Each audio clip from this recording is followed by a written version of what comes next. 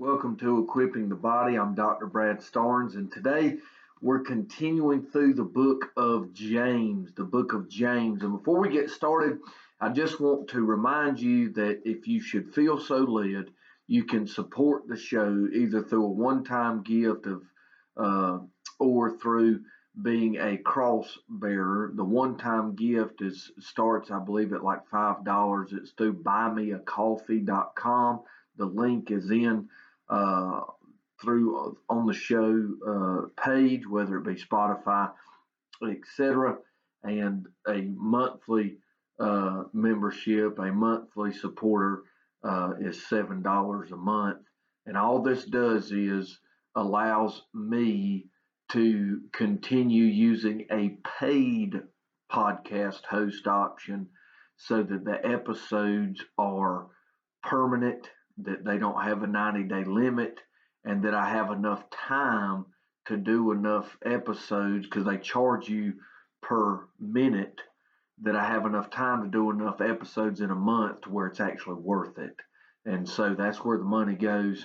Again, if you feel led to, awesome. If not, awesome. We're going to keep doing the show until we can't no more. So anyways, James chapter 4, picking up in verse 13, right where we left off last time we were together.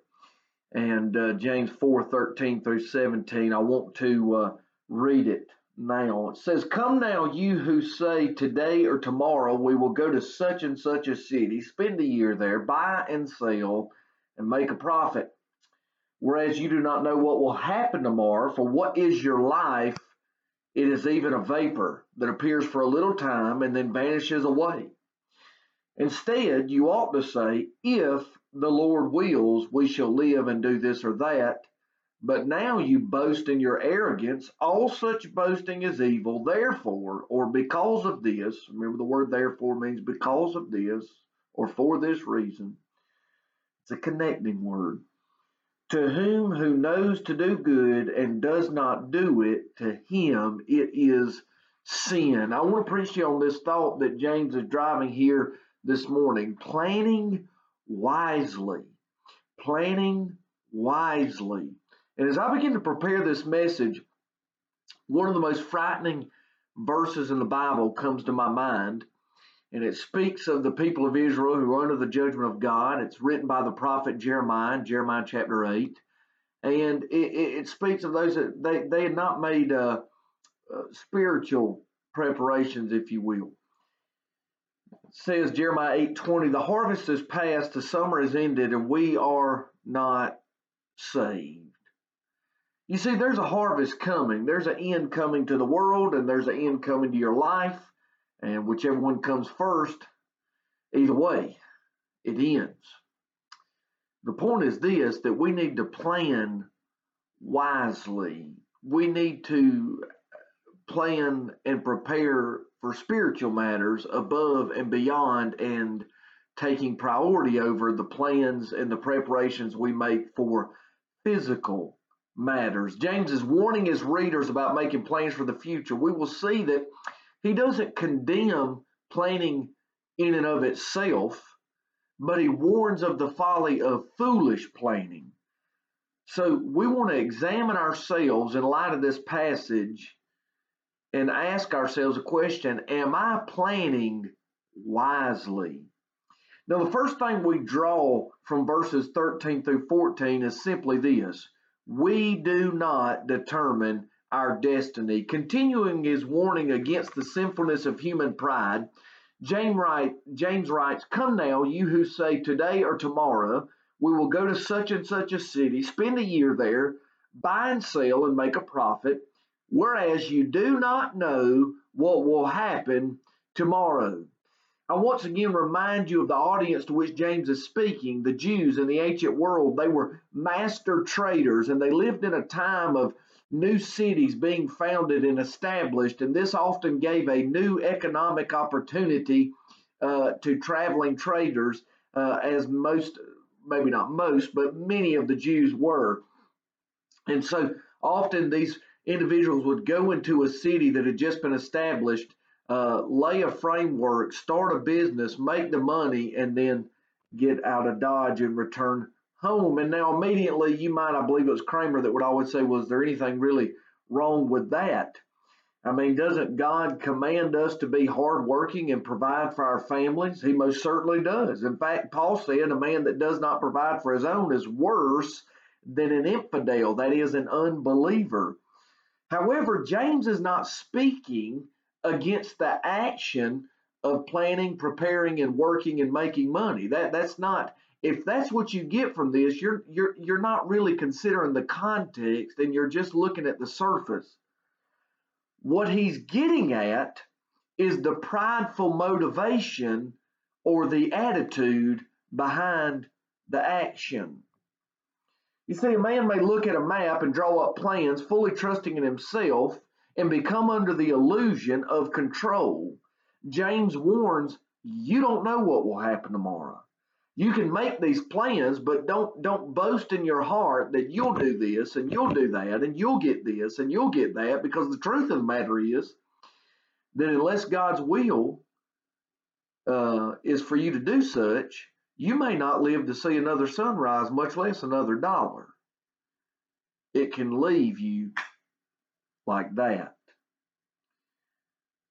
James warns of the uncertainty of life. In the book of Proverbs, we find this warning: do not boast about tomorrow, for you do not know what a day may bring forth. Ultimately, we are not in control of our destiny. God is.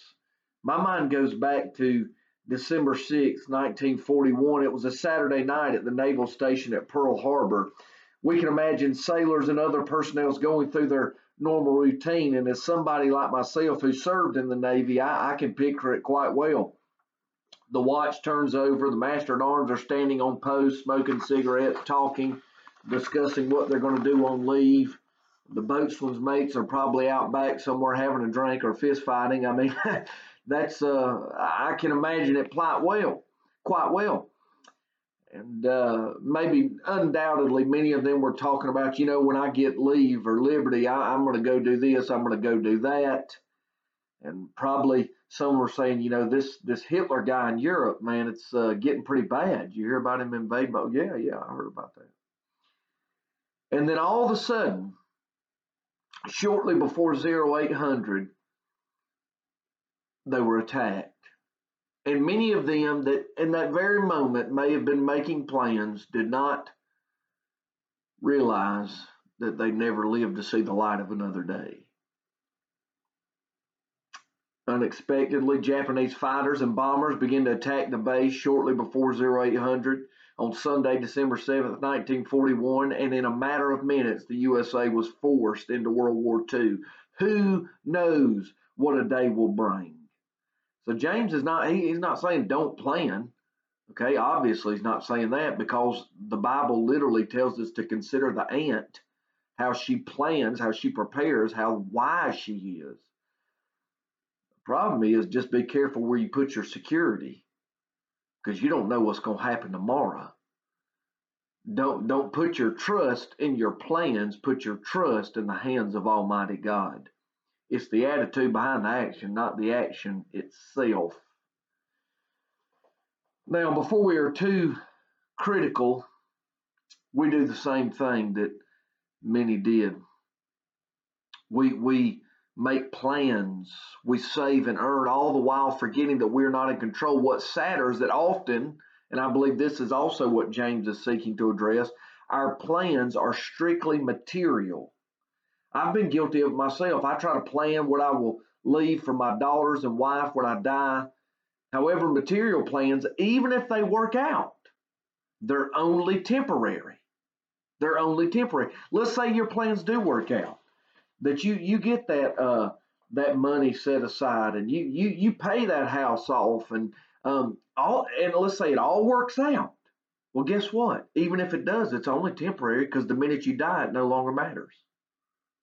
I mean, think about that. Let's say everything falls out. What does the guy off the A team used to say? I love it when a plan comes together. Let's say the plan comes together, and then guess what? The next week you die of a massive stroke and it doesn't even matter. You say Dutton, that ain't a word, I know, but it's good preaching. It's bad English, but good preaching. You see, even at best, our plans, if they work out, they're only temporary. So what sense does it then make to put so many eggs in the basket of making material plans when we should be laying up for ourselves treasures in heaven that are permanent, that are eternal? Now let's go back to the analogy of us with kids, using myself. What does it matter if you leave your children $1 million, but they never saw you darken the door of the Lord's house? What does it matter if you leave your children a house and 2 cars if you never showed and shared with them the gospel of the Lord Jesus Christ? Would we not be better served to lay up for ourselves treasures in heaven where moth does not corrupt and where thieves cannot break in and steal? Once again, we see that God wants us to be mindful of heavenly, eternal things rather than material riches or wealth, for everything in this world will perish. Do you know there's only one thing you can take to heaven with you, and that's other people? So shouldn't our priorities be propagating the gospel, planning for spiritual ends,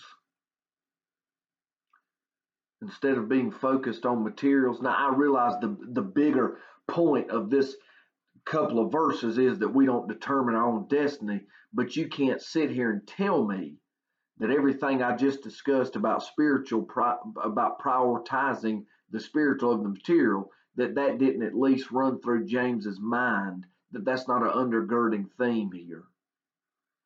Now, once again, I want to be clear. James is not saying don't plan, just eat, drink, and be merry. That's not what he's saying.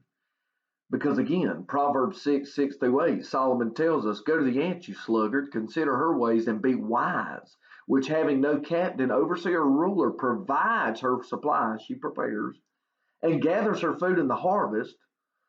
The ant prepares for winter by gathering food while the gathering is good, and so should we. Nobody's saying you shouldn't plan and prepare, but you ought to do so acknowledging God's sovereignty, and I'll talk more about that on the end. So not only do we not determine our destiny, but James also reveals to us that our time on earth is temporary. So number one, we do not determine our destiny. Number two, our time on earth is temporary. He says, for what is your life? It is even a vapor for a little while and then vanishes away. When I was a child, I used to love cold mornings. I would go outside and I would blow out and breathe out, and you could see a mist in my breath, and that always fascinated me. Now, my whole family smoked back then. I know that's not correct anymore. We got all these anti-smoking commercials, but you just got to understand something.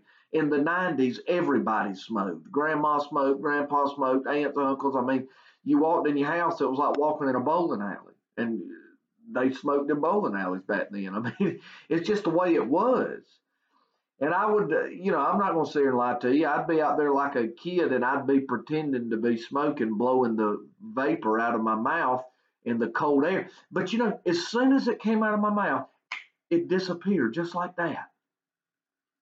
Just poof, gone. This is the same with the human lifespan. The Bible tells us the average lifespan is 70. That's 70 years old. And that may seem like a long time to young people. But I talk to people every day that are 70 and older, and they said, it seems like yesterday I got my driver's license. It seems like yesterday my parents took me to school. It seems like yesterday I met my spouse. But a vapor. Now, I haven't been here 70 years, not yet, Lord willing, but I can attest to how quickly time passes.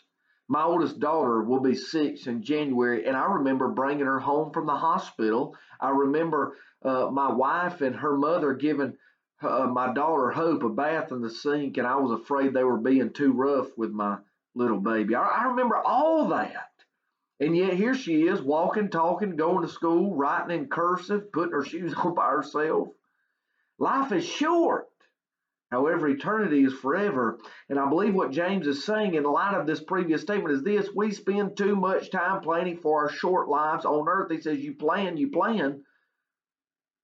What is your life but a vapor? In other words, and again, this is solid interpretation. In other words, you're spending too much time planning on the temporary when you ought to spend more time planning on the eternal. Temporary is like a vapor, whew, gone. Eternity never ends. We may remember what the God we serve lives outside of time and space. What is time to him? Certainly not what it is to us. Peter tells us that to God a day is 1,000 years, and 1,000 years is as a day. Oh, that to God we would see that. I see it all the time in my line of work. I see young folks planning for college and career, saving money, planning their dream life. Yet to my dismay, I see so few people, young and old, attending to their spiritual needs, sharing the gospel, trying to take people with them to heaven,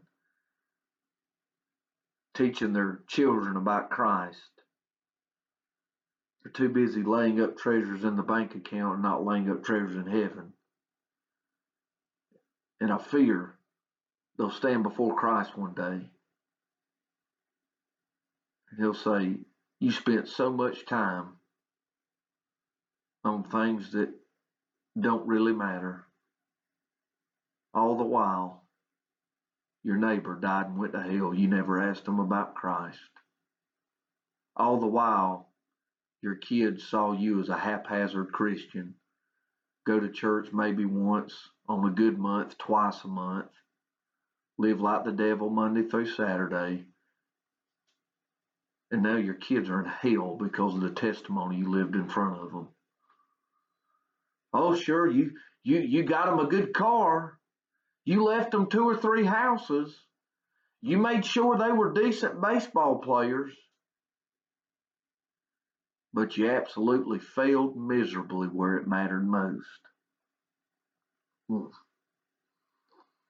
Pastor, are you saying we shouldn't make plans for our earthly life? I'm not saying that at all. I'm saying what James is saying. Our time on earth is temporary. Therefore, plan accordingly. Luke chapter 12 tells us a story. A certain rich man yielded plentifully, and he thought within himself, saying, what shall I do? I have no room to store my crops. So he said, I will do this. I will pull down my barns and build greater, and there I'll store all my crops and my goods. And I will say to my soul, so you have many goods laid up for many years. Take your ease, eat, drink, and be merry. But God said to him, fool, this night your soul will be required of you. Then whose will those things be which you have provided? So is he who lays up treasure for himself and is not rich toward God. Now that sad commentary of that young rich man that Jesus gave to those people over 2,000 years ago, it could be true of the average American. Well, I saved up and bought a house. I see it all the time. You know what I think I'm going to do? I'm going to sell it and buy a bigger one. Now, how stupid can you be? I mean, I see it all the time. People's kids moved out, they 40 and 50 years old, and instead of turning around and enjoying life, well, my God, let's go buy something bigger. God help us. God help us. Plan for the future, that's fine. But know this, you had better plan for eternity, because it's going to be a lot longer than the years you live on earth. Let's say you do make it 70. You say it's a long time, not as long as eternity, pal. Plan accordingly. Plan accordingly. What does it show for a man who builds a bank account but busts hell wide open? Jesus said it in this way. What shall it profit a man to gain the whole world but to lose his own soul? Vanity of vanity. Finally, not only do we not determine our own destiny and our time on earth is temporary, but in verses 15 through 17, we see that God holds the future. James continues, instead you ought to say, if the Lord wills, we shall live and do this or that. But now you boast in your arrogance. All such boasting is evil. Therefore, to him who knows to do good and does not do it, to him it is sin. James makes no qualms about the sovereignty of God, but reveals that the truth of the matter is that when we make plans without acknowledging or accepting the fact of God's sovereignty, though we may not intend it, that is a form of boasting. It's evil and it's sinful. And if we continue to do so, we're sinning. Now, how do we acknowledge God in our planning? I've been complaining about this problem, and right now you're probably asking, well, what's the solution? Well, here it is. This is very practical. First of all, we rely on God instead of ourselves or man. How often do we get up in a tizzy about the economy or world affairs and we think if we could just do this, or if he could do this, or if she does this, then everything will be better? Now, I'm not suggesting that we don't plan, vote, or abdicate our personal responsibility, but what I am saying is that we must admit and accept that our security is in the hands of a Savior and not our own, nor a politician, a businessman, or anything else. So we rely on God. We say, God, I trust you. I'm relying on you. I'm relying on you. That becomes an attitude. Secondly, we plan rightly by acknowledging that all we have comes from God in the first place. The second way to plan wisely is to acknowledge and be thankful and have an attitude of gratitude that everything good we have comes from God in the first place. You say, well, hey, Pastor, I'm a self-made man. I work hard. Yes, sir. I do this. I do that. Well, let me ask you something. Who put the breath in your lungs? Who put the fingers on your hands? Who put the eyeballs in your brain, in your head, the brain in your head to give you the ability to work? It wasn't you, it was God Almighty. So, truly and honestly speaking, you haven't done anything without the power and ability that God gave you. There's no such thing as a self-made man. A self-made man is a man that busts hell wide open because the only thing we can make is sin. And so we acknowledge every good gift comes from above. Lastly, we plan rightly and this is the most important, when we put spiritual matters at the top of our priority list. That's what planning wisely is. Why? Why should I put spiritual matters first? I just gave you 3 reasons why. Number 1, because you don't determine your own destiny in the first place. Number 2, because your time on earth is temporary. And number 3, because God controls the future.